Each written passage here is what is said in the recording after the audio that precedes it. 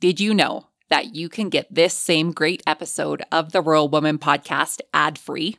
I get it. Listening to ads during a podcast isn't always my favorite either. But in order to keep the lights and coffee pot on here at the Rural Woman Podcast Studios, they are necessary. I am so grateful to each and every one of my sponsors, but if you yourself would like to skip the ads while supporting the show, consider joining me over on Patreon. Patrons of the Rural Woman Podcast get ad-free episodes starting at Tier 5 on their podcast player of choice each week, plus some other great benefits. Find out more by heading to the link in today's show notes to learn how you can become a patron through Patreon.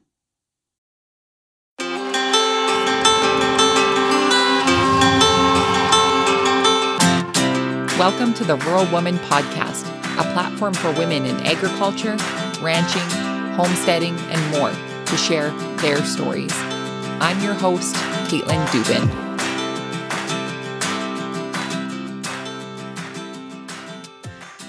Hey everyone, welcome to this week's episode of the Rural Woman Podcast. Today you'll meet Natalie Green. Natalie is a passionate homesteader with a 1-acre farm in Richmond, Virginia.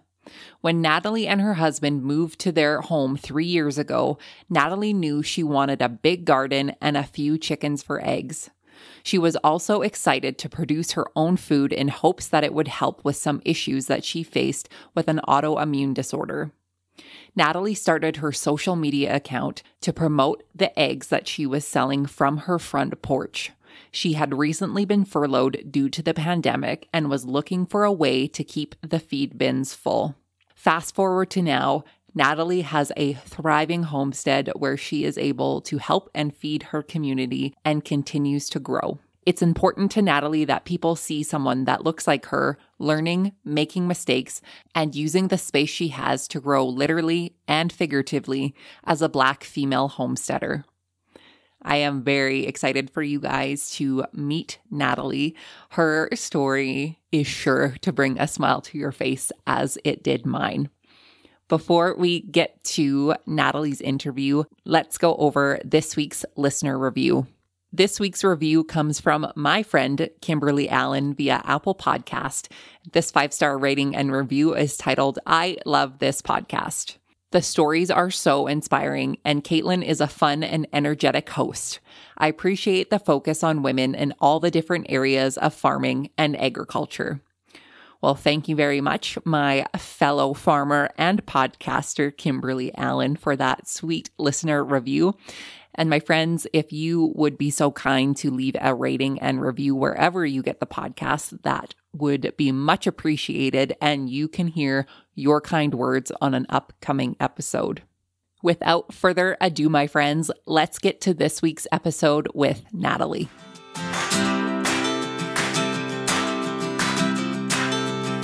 Hello, Natalie. Welcome to the Rural Woman Podcast. I am so excited to have you here and chat with you today and pick your brain on all things homesteading. It's so exciting to be talking to you. I feel like we've just been chatting over coffee here this morning, and we probably could have been recording already for the last half an hour. For my listeners who are unfamiliar with you, Natalie, tell us who you are and how you got your start in agriculture. Well, my name is Natalie. New last name is Green. I got married to my awesome husband last year, and we live on 1 acre just outside of Richmond, Virginia, which we now call Green Acre since it's our last name, and we just have 1 acre of land. And we have chickens, pigs, occasional ducks, turkeys, quail. We had goats for a little while, and we also have rabbits. So we're doing a lot of things with our acre as well as a large garden. And when I'm not here on the homestead, I am a middle school science teacher. So I've kind of combined my love for all things homestead and teaching and started to educate the community when people are interested in learning how to do some of the things that we're doing, especially those that don't have a lot of space to do it in. I have to tell you, I have been connected with you over on Instagram for some time now, and I actually don't think I ever realized how small of a space that you had. only because there are so many things that are happening there. I assumed that you had more space than you actually did. I think a lot of people are shocked. For those of you that may not know how big an acre is, it's a football field, which is pretty big. But when you have a house on it and animals, the space starts to close in quickly. We are really lucky that we're surrounded by farmland that our neighbor owns. And so that makes us feel like we have a little bit more space than we do just because there aren't other houses right on top of us. But yeah, it's really cool to see how creative we can be in the space that we have. And I've talked to other people who say, well, we just bought 2 acres or 3 acres, and we really didn't think that we could do X, Y, or Z because of the space that we have. And, you've shown me that it's possible. So it's really, really fun to challenge ourselves in this space. Right. And I like how you make this a challenge for you and see what you can do with it. And I think that makes it fun and it makes it interesting for you to expand your homestead and your farm on this 1 acre. And like you said, having neighbors who are farmers so you can see further might make it feel like it's a bit bigger. But at the end of the day, that 1 acre, you are able to produce your own food and produce food for your community. So I think that is so neat. I want to circle back to your off-farm job, off-homestead job of being a teacher, because you shared with me a cool kind of initiative that your school is doing and how you're able to connect your agriculture background to your full-time job. So share with us about your project that you do with your students. Yeah, so I teach middle school science, and I teach 6th, 7th, and 8th graders. So my main classes that I teach are life science and physical science. And then I teach a special advisory course, which is the class that students go to first thing in the morning. And it is a farm-based advisory. So our school years and years ago used to be a dairy farm. And I think about 10 or 15 years ago, there was a teacher there who was really interested in agriculture, and she helped the school bring back some of that land as a large garden and orchard space. So with the class that I have, I'm teaching them, what agriculture is, the different types of farming that people do. They're learning more about how to grow food and where their food comes from. And our school held a little festival this year that they helped plan, where they just talked about what the school had to offer as far as fresh fruits and vegetables and things. They actually set up a stand at the local farmers market over the summer. There's a farmer who works with the school and kind of handles that. So that's been really exciting. And we're actually working on making that class like a permanent course at the school so that more students can take it and be exposed to it. And hopefully I'm really working on convincing them to let me bring a few chickens to school too.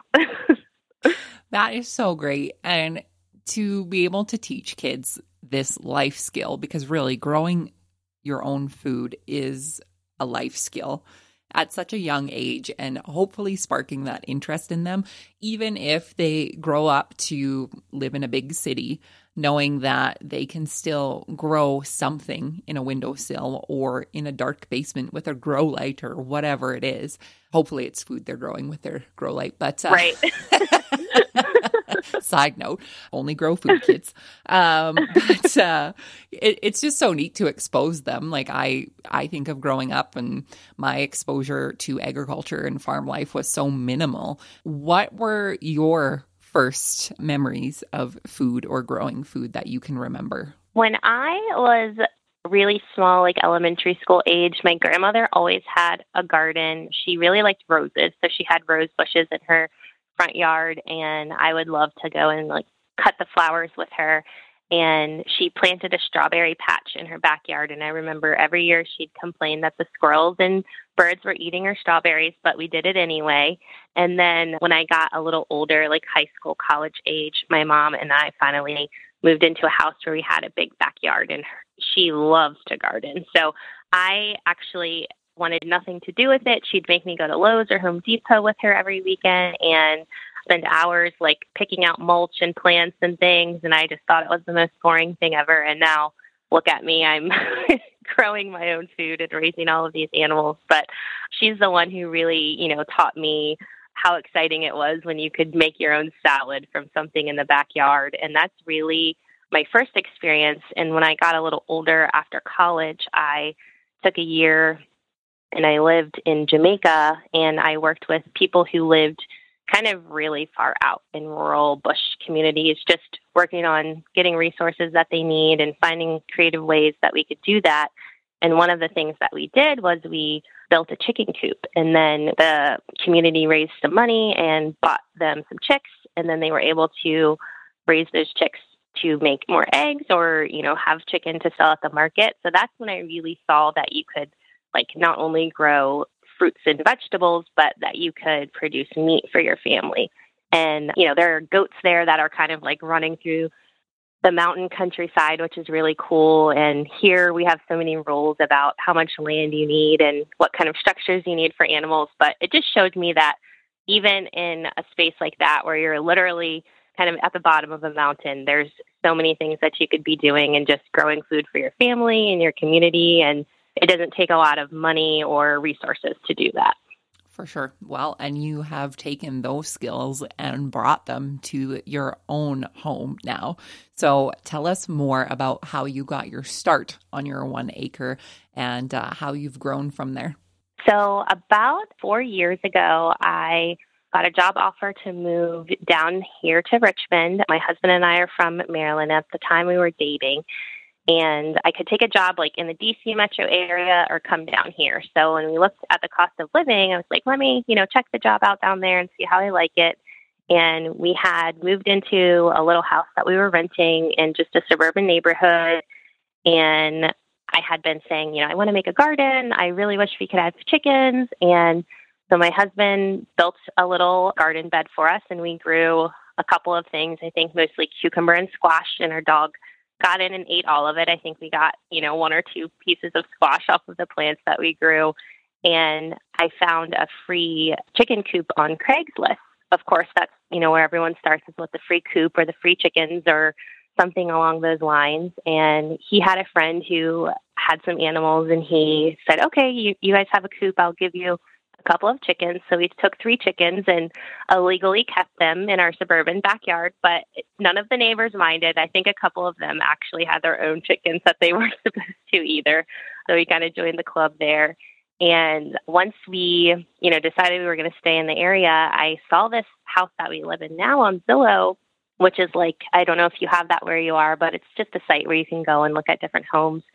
And I jokingly said to him, oh my gosh, this looks like our dream house. Let's buy it. And a few weeks later, we found out that we decided we didn't want to renew our lease at our current place. So we came out, and this was one of 3 houses that we looked at, and we ended up getting the house here.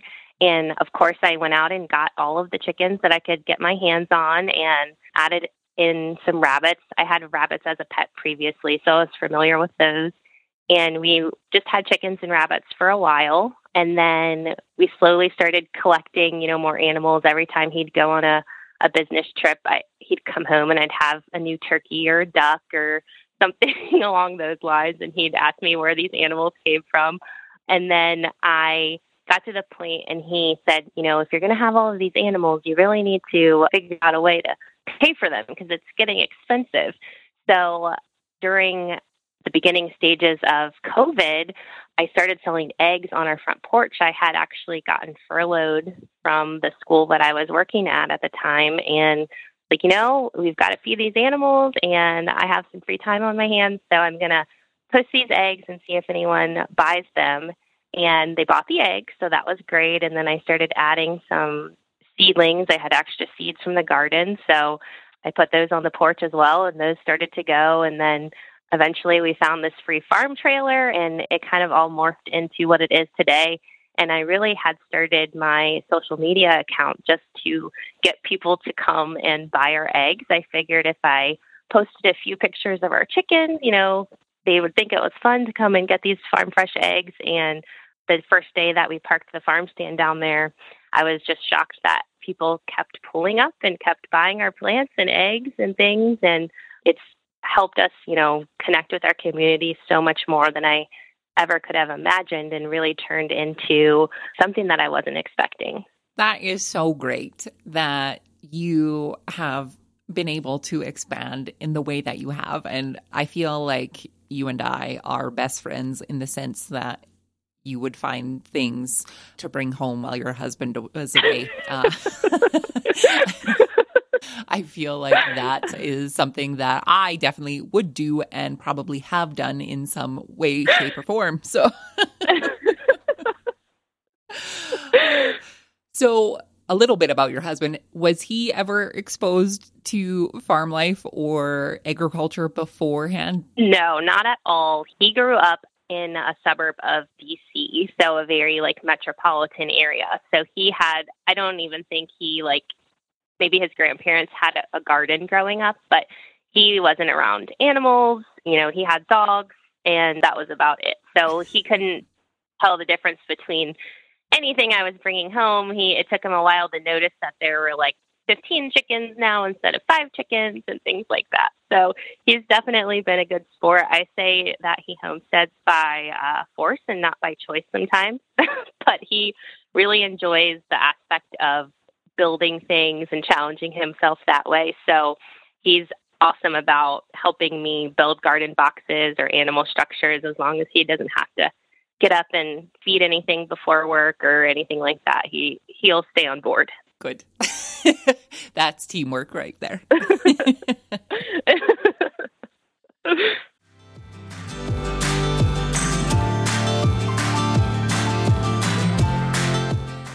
Join women passionate about agriculture and food at the upcoming Advancing Women in Agriculture Conference being held on June 21st and 22nd, 2022 at the Hyatt Regency in Calgary, Alberta. The Advancing Women in Agriculture Conference was created for every woman who is passionate about agriculture and food, whether you're a university student studying agriculture, producer, entrepreneur, representative of a growers association, or corporate agribusiness. AWC is for women who want to enhance their family life, community, career, and industry through communication and coaching, mentoring and networking, financial management and independence, health and balance of life strategies, career planning, and setting goals in all of these areas. The Advancing Women in Agriculture Conference has a proven track record of bringing women in agriculture and food together from across Canada and parts of the U.S. AWC is proud of the quality of speakers that they bring to the podium, including business experts, motivational and inspirational leaders, industry representatives, and me. I'll be presenting on stage at the Advancing Women in Agriculture Conference, and I would love to see you there. For more information and to register, head to advancingwomenconference.ca or by heading to the link in today's show notes.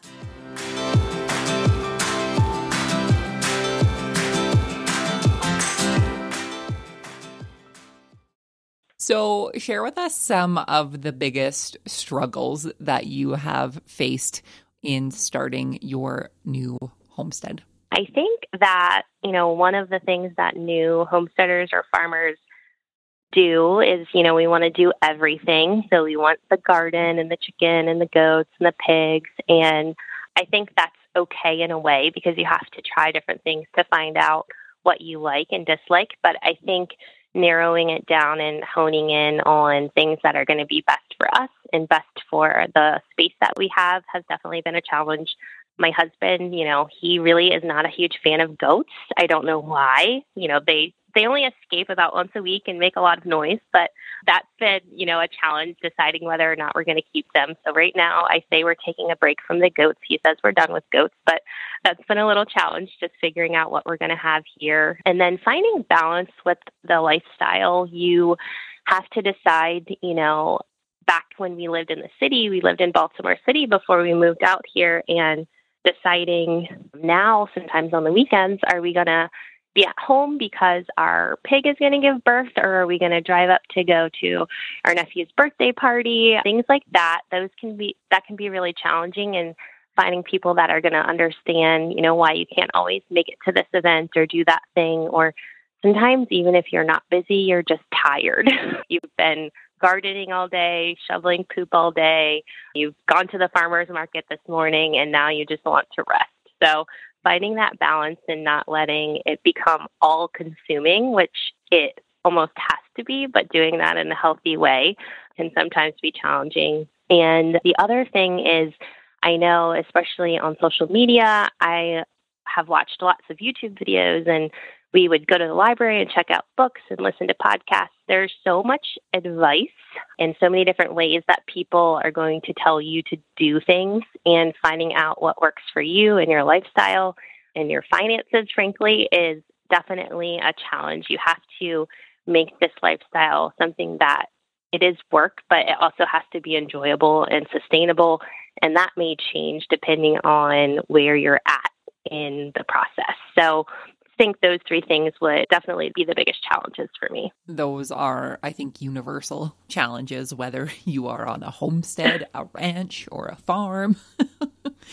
Right. And, you know, it's funny. I always say I have somewhat of an upper hand or advantage of knowing what we don't know, coming from a city background, going rural, and, you know, having those expectations from your family or friends who knew you, I guess, pre-farm. Those can be really challenging, right? Because you were always available, you were always there. And now it's like, well, in seasons, yes, I can be there, but in other seasons, I can't be. And like you said, it's tiring. So knowing that it's okay to rest and all of these things, I think in 2022, I know people like come up with words and all of these things like as their theme and things like that. But one thing that always just like pops into my mind is the word boundaries, and whether that's for people who are outside or also like your inside internal boundaries, and knowing how much energy you have to give to people or to projects and things. And I think we can all be guilty of seeing what everybody else is doing on their homestead or their farm and thinking, well, I would like to try that or do that. And it's not feasible, because whether that's finances or your space, and I think most importantly, your energy that you're able to give to something. Right. It's like, as a farmer, you have to be a jack of all trades, they say. But at the same time, you have to do that in stages. You know, during the summertime, you have to put a lot of energy and effort into what's going on outside. But maybe in the fall and winter months, those are things where you're giving less physical energy, but maybe a little bit more mental energy. So finding that balance and just making your priorities is key. Yeah, for sure. So I want you now, on the flip side, to share your wins and some of the things that you're most proud of that you have accomplished on Green Acre. I think one of the biggest things, and this probably sounds a little cheesy, but I think that getting an opportunity to live in the home that we live in the area that we live in, really helped me find myself. Like, especially when you're young and I'm in my mid-30s, you bounce around to different careers, you find different hobbies and even like social outlets. And then hopefully at some point something clicks, and I don't know what it is, but I love being outside. I love being with my animals. I love teaching other people about, our life and sharing that with them. So that and using that to build community has been a huge win for me. And I've had so many people kind of who have also moved out of the city and come to the area that we live in, and they say that they haven't always felt comfortable going to a farmer's market or a farm or asking questions because that person doesn't necessarily look like them, or maybe not have the same views and values as they do. And being, a Black woman in this space, that is, a major gift. You can show people that you don't have to look like the traditional, old white man in overalls, even though I love a good pair of overalls when you're out here doing things. So encouraging people who may not have always felt comfortable or even interested in this lifestyle and using that to build community has been amazing. I've had so many people, reach out and say, like, thanks for sharing. I didn't really think that I could do this, or it's so awesome to see someone who looks like me doing something that I want to do. And I think that now, social media has so many bad things that can come from it, but in a way, telling your story through pictures and just kind of being honest and open about your journey allows us to redefine what a farmer or a rancher or a homesteader looks like. And to me, that is like, the best part of this is just showing people that they can live their dream. I always hear, people saying, "You're living my dream life." And I'm like, yes, but you need to live your dream life. So showing them that their dream, whatever it is possible in the space that they have, with the skin that they have, with the views that they have, the community that they have, like they can do it and it doesn't have to look a certain way. Those are all amazing wins, Natalie. And I'm Misty over here. Good job. Thank you. I just think that, and like you said, social media can be an absolute dumpster fire at times, and really media in general. But I think, like you said, if you show up and you are showing, what you're doing and the mistakes that you've made, or being honest about things that are hard or what you're struggling with, that allows people to see your vulnerable side and things that aren't always perfect. And yes, there are things that are hard that you can struggle with, but here's some ways to get through those things and to build a community around that, and to make people know that they're welcome and that they're not alone is one of the best gifts I think you can give people. So thank you for doing that, and thank you for continuing to do that and being a light on social media. Thank you. I'm glad that people are able to, follow along and go through the ups and downs with us. I know the first time I shared when we had a major loss here on the farm, people were thanking me for, showing another side, because maybe they had animals and hadn't experienced that yet, or were thinking about bringing animals home and realized that they had to be okay with that reality. I think that sometimes because people think that if you are processing your meat or, harvesting your animals, that you're okay with death or, hard circumstances when it comes to them. And that's not always the case. So being able to share working through those moments and, how we handle that situation is important. Right, for sure. And it's funny, I think there's that saying, if you have livestock, you have dead stock, which I was always shocked and appalled by that statement. It's like, why? Why would you do that? But until you actually face the reality that, animals can get sick and die, and you can do everything that you possibly can for them. But at the end of the day, there's life and death. And here on a farm or on a ranch or a homestead, you see that up close and personal a lot more than I would say the average person off of the farm. So I want to talk more about your animals and processing meat, and it ties into social media. You had shared on social your goal of not having to buy meat from a grocery store. So tell us why you made that goal in the first place and how you went about that process. So my husband and I, we have all of these things growing, whether they be animals or plants. And with our climate and just at the experience level and the amount of things like we have currently established here, we knew that not buying any vegetables or fruits wasn't a realistic goal, but we are trying to just come up with a challenge for ourselves. We like to do that in one way or another.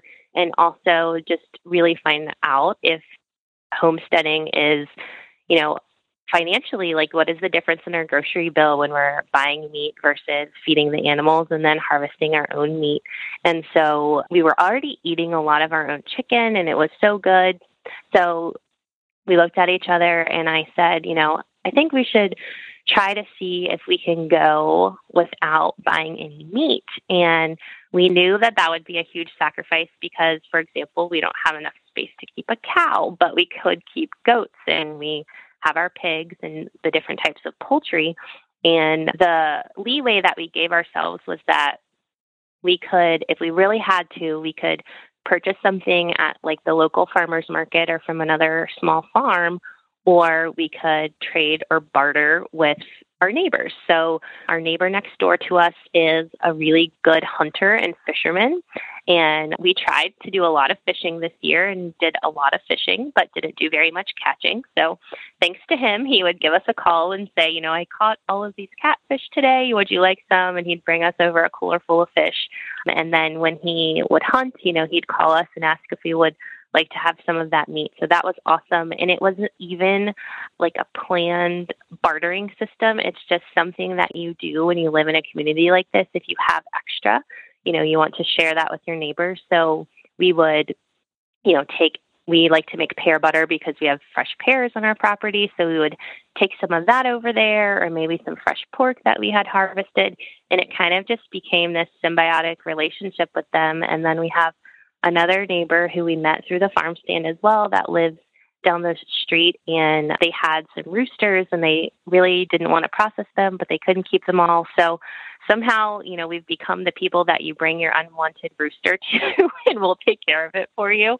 So they gave us several birds, and then they really wanted rabbit meat but didn't have rabbits. So we were able to provide them with that just as a thank you. And the nice thing is there was no expectation from either side that you were going to reciprocate. But now it's like those lines are open. And when we need something, you can go and ask without the expectation, but know that those people are going to be there for you if you need something. And so what we did was once we, got ourselves situated, we talked about how much meat that we would probably eat. And we Googled, I think it said the average American ate like 200 pounds of meat per year, which we thought was crazy. We didn't even think we ate that together. So we harvested a small pig to start, and we got about 80 pounds of meat off of that. And we thought that was amazing.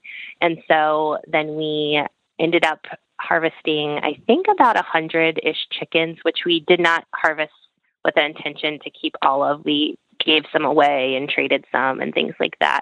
And then, the rabbits next and the goats. And we really just gained such an appreciation for the whole process. And, for the most part, when I share these things, people are very, respectful. And, they might say something like, I don't think I could ever do that, but it's awesome that you're doing that. And I think people are almost like scared to accept that it's okay to want to live a more primal lifestyle. So you're seeing that animal, be born sometimes here. We've had pigs that we've had born here that we were able to process. And then we did buy one feeder pig this year, but to see that animal go through all of the stages of life and, it got snuggled at some point and it enjoyed a nice buffet of pears that have fallen off of the tree. And, it's been pet by lots of little kids and had a really good life. And I also have talked to other people that they may tuck their animals kind of away, like if they have meat chickens versus egg-laying chickens, or pigs that they're keeping versus pigs that they are going to process, they kind of separate them or maybe don't name them or try to detach themselves from that animal. And I try to take the opposite perspective, whereas I am so grateful that we were able to do this and provide this animal with a good life and know that it's happy and make sure that it stays healthy and, it has a name, and it's okay to be sad when that processing day comes, but you should also be super proud of being able to, figure all of this out. The first time that we had to harvest our pig, we were for probably 2 or 3 months beforehand, we're watching YouTube videos and listening to podcasts and going to the library and checking out books. And then we're out there with a butchering book on the table as we're doing it. And, we got through it. It wasn't perfect. We didn't get a perfect slab of bacon or a perfect pork chop, but just being able to go through that process, especially with my husband, I feel brought us closer. But in a way, I was always the one that was more into the idea of doing it. So it was fun for me to have leadership over that task for us in something that I guess would be considered more of a manly thing to do, is to go out and harvest your meat. So just being able to take us from, the very beginning stages all the way to the end and do all of it here. We know the animal didn't have to get stressed to load into a trailer and things like that. Now, if we had a farm where we had hundreds of pigs, we would probably handle the situation a little bit differently. But since it's just a small amount here or there, it's really nice that we can do everything here and be completely in control. That's amazing. And what an amazing journey and process that this has been for you in relatively a short amount of time.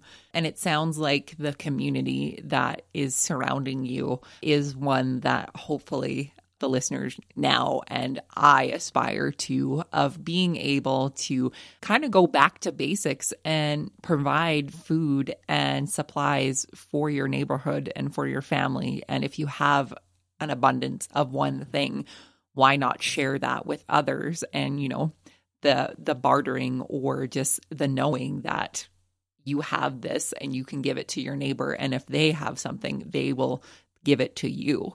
I think that's just, it's so funny to me because it sounds kind of weird and it sounds kind of foreign, but this is how people have survived up until however many years ago, right? Before there were all of these grocery stores and things like that. And it's funny that you say too that, typically it would be the man job of going out and butchering these animals to feed your family. I hear stories of my husband's grandmother, Baba. She did all of these things for her family. And that is one thing that I'm always in awe of and have so much respect for, is these women who took the reins and did what they had to do to provide for themselves and for their communities. And I see that in you in learning these skills that are not necessarily the most glamorous or, fun jobs to do, but they're jobs that need to be done in order to provide for yourself and for your community. And that's one thing I've been really leaning into. You're excited when you kind of cross that hump, I guess. Processing a chicken or a turkey, I think, is kind of a common experience for someone who homesteads and is growing their own meat, but many people don't venture out into the larger animals just because you do need certain tools or equipment if you have an animal of a certain size. So that was one thing that we told ourselves, was that we needed to have like smaller breed pigs or smaller breed goats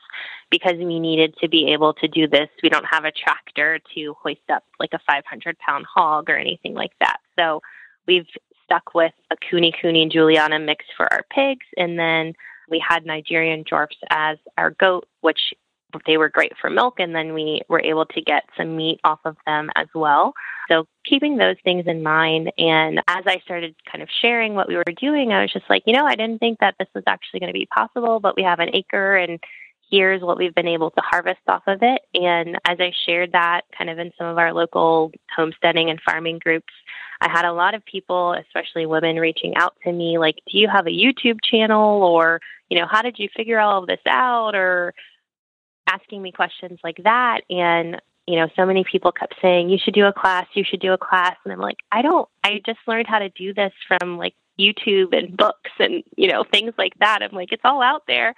But eventually I did kind of put on my big girl pants and I started to offer classes, and I started with chickens, and we just did women only because I feel like, I know me personally, if I'm going to do something that I find hard or either mentally or emotionally or physically, if my husband's there, 9 times out of 10, I'm going to lean on him to do the hard part of it. So I had it as women only because I felt like we were a small homestead. Bigger farms probably offer the same thing, but it was just less overwhelming and intimidating, and it was all women. And I had my first class, and we were just in my backyard and learning how to harvest chickens. And we talked a little bit about the different breeds and, why one might be good over the other. And we went through the whole process. And some of the women that had come had chickens. Some, lived in an apartment and they just were thinking about this as a future. So it was great to talk to people that were in a different stage. And I did those throughout the spring and summer. And then in the fall, I ended with turkeys for Thanksgiving. And that one, it was, some people came with their husbands or spouses, and that was a little bit of a mix. But even so, I was really worried. I'm like, is the male energy going to take over, the situation here? But it was amazing. Everyone did a great job. And I think that some of the women still took the lead, even though their husband was there, maybe because they were learning from a woman who was teaching the class, so they felt a little bit more empowered. But it was great, and everybody was so thankful, that they had an opportunity to come and learn something like this. And usually my own husband doesn't really help me when I do the classes, but there were so many people for the turkey class, I had to get him to help me. And at the end of the day, he said, you really sound like you know what you're talking about. I said, thanks. I'm glad you finally know that I know what's going on out here. Right. Well, isn't that like the best compliment you can get from from your husband? You really sound knowledgeable in this. Yeah. Oh, that's so great. And I love that you are focusing on empowering women through this and through your classes. And I know there can be mixed reviews from women specifically on whether it's a woman-specific class or a woman-specific hashtag or any of these things. Like, why do we need to be segregated from the men's in this? And, I've even gotten it from this podcast, like, why don't you interview men and all of these things? And, I think all of our stories and I think all of our jobs are important, and there's meaning and there's all of these things behind it. But the simple fact is that there are discrepancies and there is underrepresentation and all of these other elements that come into it.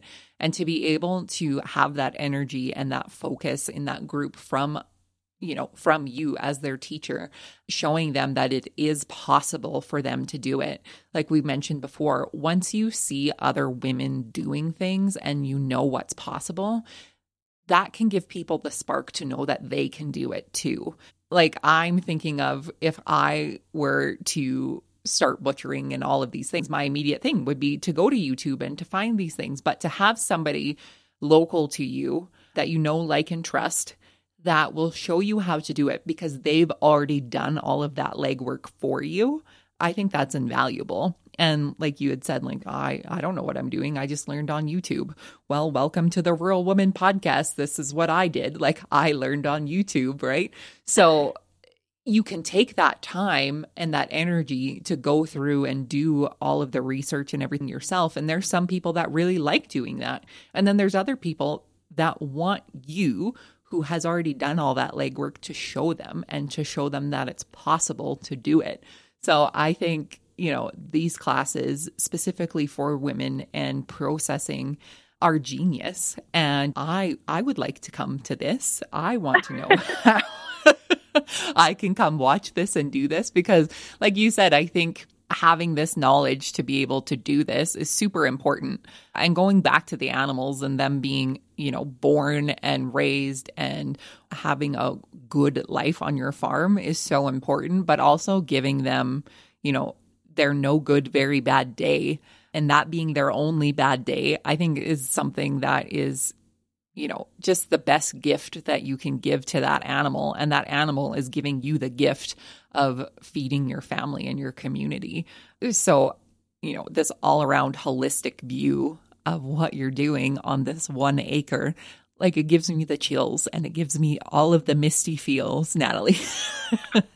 Oh, well, I appreciate that. I was just thinking about what you said about your baba, our great grandmothers grandmothers, this is how they lived. And that's one thing I try to do. We have access to a chicken plucker and all of those kind of things, but I try to make the class done in a very traditional way. Like, we boil a pot of water over an open fire and, we use very minimal tools because I want people to know that they don't have to have all of these things or spend money on all of these extra tools. And I always joke, like, this is probably the closest thing to what your great grandma would have done when we're out there, because you can do it with the means that you have.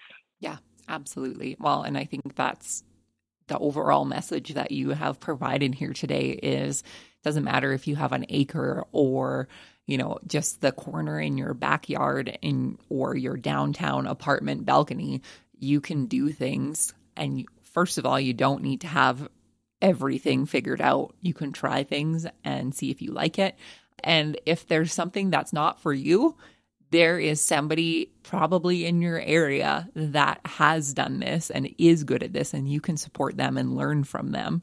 And you don't have to do it all by yourself. And there's community in all of this too. So what's next for you, Natalie? What's next for Green Acre? Well, I just made probably the biggest purchase that I've made and bought myself a shed. I'm still trying to figure out a good name for it. Everyone keeps calling it a she shed, but I don't know if I want to call it that, which I am planning on converting into a small market space because we do have our little farm stand on wheels, so I won't be giving that up, and then kind of a classroom. So I would love to keep, sharing the things that I've learned, but also just making space for community for other people to come in and share some of the things that people have asked me about that I don't necessarily feel educated enough to speak on or to teach other people about, or maybe a space where we can, work on learning those things together. So that's kind of my big goal for next year,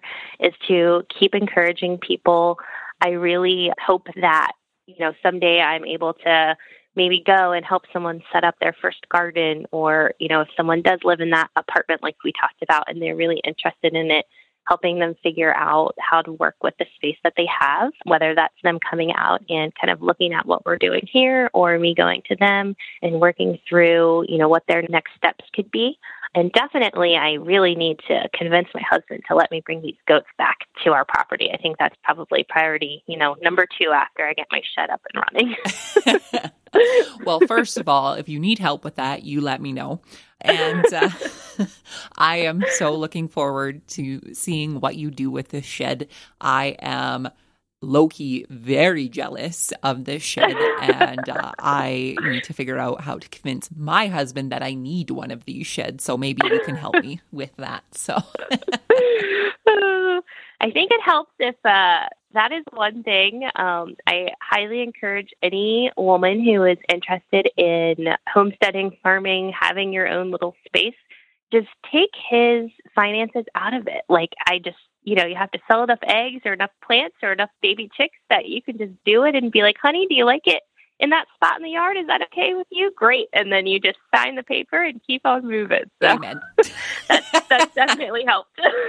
Words to live by. Financial independence through selling eggs or flowers or whatever it is. Yes. Oh, that's so great. Natalie, my last question for you is, what is the most rewarding part about being a rural woman for you? I think the most important thing that I've learned and what I love sharing is just the idea of doing what you can with what you've got, whether, that's space, money, time, etc., until you can get to what you want. And that journey is going to be different for each of us. It may change for each of us, but I always tell people, do something, do anything. And I finally feel like, those who have followed me, or I just see other people kind of starting on that path. So just watching women or other people who never thought that they could do some of the things that they're doing and following their journey, that has been amazing for me. And for me, it's been amazing watching you grow and you go through all of these things over the last 2 years. And I am so excited to continue to watch you learn and grow. And I'm excited to learn from you and grow from what you're doing in your space. So thank you for sharing that with all of us. For the listeners who would like to follow you and connect with you online, where can they find you? So I am on both Facebook and Instagram as Handmade on the Homestead. And so it's, late December now. By the end of next month, which will be January, I'm actually going to be launching a little website for our homestead, which is going to be handmadeonthehomestead.farm. So you'll have to keep an eye out for that, and I'll be sure to share those things there. And for those of us that like to shop, I do have a Etsy shop called Green Acre Farm Stand. So I sell some soaps and some other fun things that I like to make there. Perfect. And I will link all of those in the show notes so people can find you and connect with you. All right. Well, thank you. Natalie, thank you so much for chatting with me this morning. I was looking forward to this interview, and I'm so excited that I'm able to share your story, and you've done it so beautifully, and I know you have inspired people to just start where they are. Thank you, Caitlin.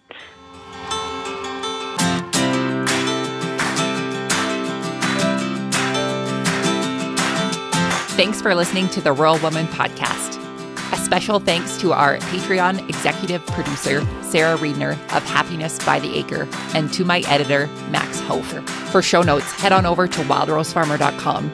You can connect with me on social media using the handle @WildRoseFarmer on all platforms.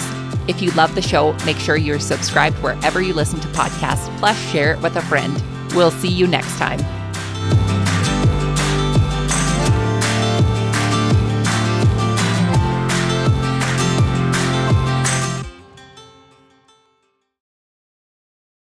Caitlin Dubin, the host of the Rural Woman Podcast, and Bev Ross, host of the Joy Farmer Podcast, have teamed up to create Positively Farming Media. Positively Farming Media is a podcast hub that connects and cultivates growth-oriented farm and food storytellers. We host a mastermind mentoring group that fosters connection and collaboration between podcasters, so you no longer have to produce your show within a silo. Each month in our member-only online community, new learning modules are released that are designed to increase your show's quality, listenership, and advertising opportunities. When you join today, you'll have access to the current month's modules and our previously released modules, so you can start growing your show right away. Learn more and start building connections to fellow podcasters in the food and agriculture space at positivelyfarmingmedia.com.